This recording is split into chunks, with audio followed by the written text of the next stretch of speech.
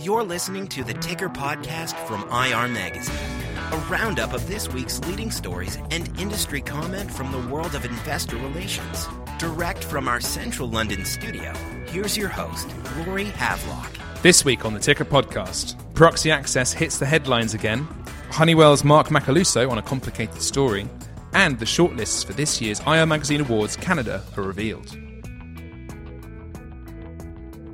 Welcome back to the Ticker Podcast, your beloved roundup of the top news and headlines from around the world of investor relations. And we're back this week with Tim Human, Garnet Roach, and Candice de Montpetit. Hello. Hello again. Well, this week on the Ticker Podcast, it would be remiss of us not to mention the passing of a musical legend this week. David Bowie died peacefully on January the 10th, mere days after releasing his 26th and final studio album, Black Star. There's nothing we can really say here on the Ticker that's not been said or written already, except that we were reminded this week by Candice, actually, of the availability of Bowie bonds back in the 90s. Yes, pioneered in 1997 by investment banker David Pullman, keen investors could own a slice of a security backed by current and future revenues of David Bowie records, which were released before 1990. The bonds were bought for $55 million by the Prudential Insurance Company of America. They paid an interest rate of 7.9% and had an average life of 10 years, which at the time was a better rate of return than a 10-year Treasury note. But I don't think the bonds ended up particularly well, did they, Candice, in the end? No, unfortunately, the sales of CDs dropped dramatically because of, you could download music over the internet with Napster.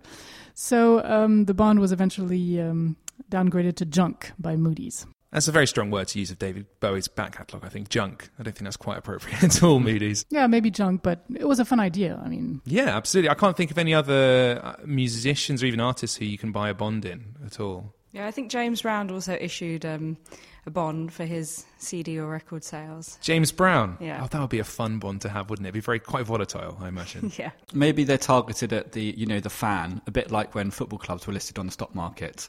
Oh, yeah. It's a way to give someone you support a bit of extra money. You're not really expecting a good return from it. Actually, one of the first stories I wrote for IR Magazine, I think, for the website, was about a security that was based on the career proceeds of American football players.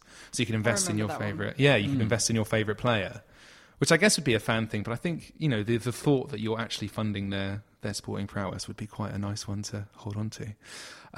But anyway, David will be sorely missed, dare I say, for his contributions to the arts rather than the capital markets. But moving on to Tim, and you've got an update for us about Proxy Access. Are more companies coming under pressure, or are investors set for some golden years? There's a little bit of a theme to the links this week. Yes, this week we've seen the New York City controller, Scott Stringer, initiate the second year of his boardroom accountability project, which is aiming to roll out Proxy Access across the US market. We covered this briefly last week, but for those who aren't aware, Proxy Access refers to a mechanism allowing investors who meet certain criteria to put their own director nominations on the company ballot at the annual shareholder meeting. And what's happened in the last year in terms of Proxy Access? Well, investors have been calling for Proxy Access in the US for many years, in some cases decades. But 2015 was a real breakthrough year for the campaign, during which more than 100 companies either adopted Proxy Access after receiving a shareholder proposal or brought it in proactively. Notably, many of the 2015 adoptees changed their bylaws in November and December, so very recently. And that was because there were looming deadlines for annual meeting proposals, and they wanted to get in with their bylaw changes before they received proposals from investors on this issue. Investors want to roll this out across the whole market. Stringer has said he could target half the S&P 500 within 2 years. So this is something all US companies will be thinking about at the moment. Well, if Proxy Access is inevitable, what are some of the issues that companies will be facing? Yes, I mean, assuming it's coming for your company, then what companies have left to focus on is the criteria. In what form are they going to implement Proxy Access? Most follow the approach of saying for investors to be eligible to use Proxy Access, they need to hold at least 3% of the company's shares and have held those shares for at least 3 years. But there is more wiggle room for companies around other parts of the criteria. For example, the number of shareholders who can group up to make the ownership threshold and the proportion of the board that investors can nominate. How have companies been taking advantage of this, as you put it, wiggle room then? Well, there's a couple of examples of what investors have asked for on one hand and then what companies have done on the other. So quite a lot of investors would like there to be no limit on the number of shareholders who can group up to meet the ownership threshold. And they'd also like to be able to nominate 25% of the board. However, quite a lot of proxy access bylaw changes have put a limit on the number of shareholders, for example 20, and they've also said that investors can only nominate up to 20% of the board, so a little bit lower. What will be interesting to see this year is what forms of proxy access are deemed broadly acceptable. I think, we get the impression from what companies are doing and the reactions of investors that when it comes to the ownership threshold and the holding period, those are pretty non-negotiable. But when it comes to, the number of shareholders who can group up and the proportion of the board that can be nominated, there is a bit more wiggle room there for companies to take advantage of. Well, it's an issue I'm sure we'll be hearing a lot more about in the coming months. But we're going to move on to Garnet now, who's been looking at some of the world's IR heroes. There's another one. And you've caught up with some, I don't think this one works, young Americans, and they're about their complicated corporate story. I couldn't possibly speculate on the age of Mark Macaluso, but I have been speaking to him. He's the head of IR at Honeywell. And so, as you mentioned at the beginning, I've been speaking with some of the top-ranking IR teams from across the world for a feature in our spring edition. Mark Macaluso, head of IR at Honeywell, is one of the people that I've been talking to, and he rightly pointed out when I spoke to him that the New Jersey headquartered conglomerate has the potential to be quite a complicated story. He says, quote, "We make a $40 billion, highly diverse and global company easy for investors to understand and digest." He also talked about the company's success with its 5-year target for sales and segment margins across the company as a whole and also for each strategic business unit, and there's a lot of those.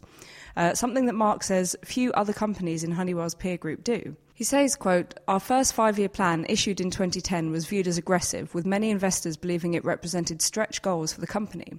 So the job fell to Mark and his IR team, made up of 4 IR professionals in total, to bring the buy side and the sell side around to the company's vision."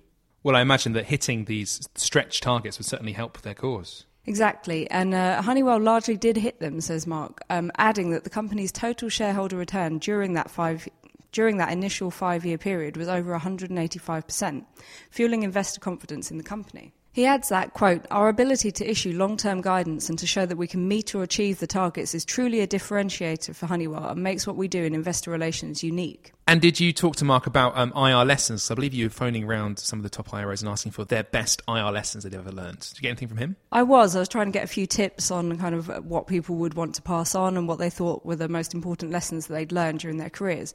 And so Elizabeth Sun from Taiwan Semiconductor Manufacturing Company, who I talked about here before Christmas, she said that her greatest lesson has been learning how to manage expectations, while Mark says that for him it's all about preparation. He says, quote, "You need to be prepared days, weeks, or even months in advance for everything. We have a rigorous planning process for everything we do and are always looking for ways to do things smarter, not necessarily faster, but better." He also adds that, as Honeywell's chairman and CEO Dave Coate always says, Honeywell does this both right and fast.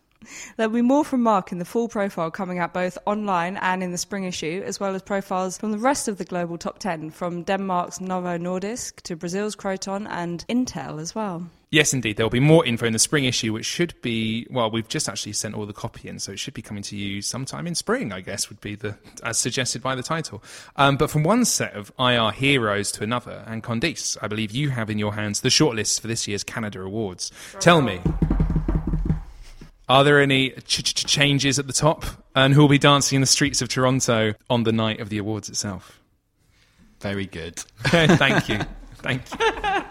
Well, we have a challenger in the pole position, Canadian Pacific Railway, which is nominated for 9 awards, including the Holy Grail, the Grand Prix for large caps, Best IRO, Best IR by CEO, Best Financial Reporting, Best Investor Meetings, Best Crisis Management, Best in Sector, and Best IR by a Canadian company in the US market. Impressive. Definitely. No wonder the firm's also shortlisted, I think, for the Most Progress Award this year. Is that right? Yes, it is. And it's going to be hard to believe, but there is another company with 9 nominations. It's CN.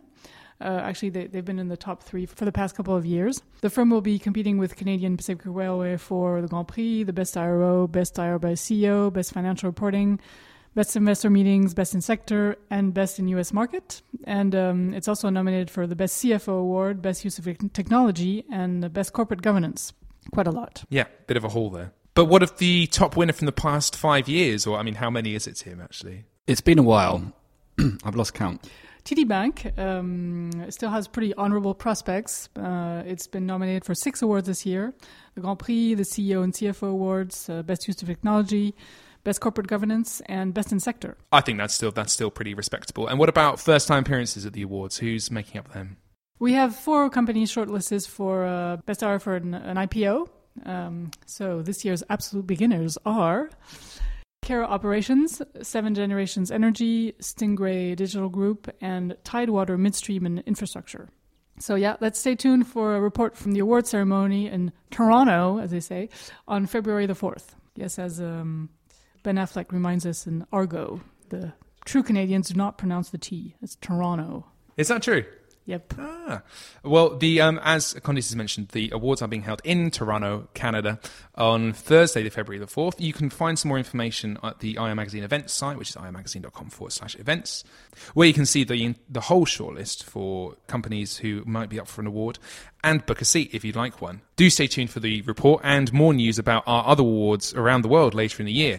As I said previously, irmagazine.com is the place to find everything you could possibly hope to know. You can also find us on Twitter at irmagazine, or send us an email on editorial@irmagazine.com if you have any questions or comments to pass on, or a couple of David Bowie puns for me to include in next week's links. For now, though, that is all we have time for. Thanks, everyone, for being here this week. Thank you Cheers, very Laurie. much, Laurie. And we will see you in about 7 days. Bye. Bye. You've been listening to the Ticker podcast from IR Magazine. For free access to all the latest global investor relations news and analysis, register at irmagazine.com or download the app.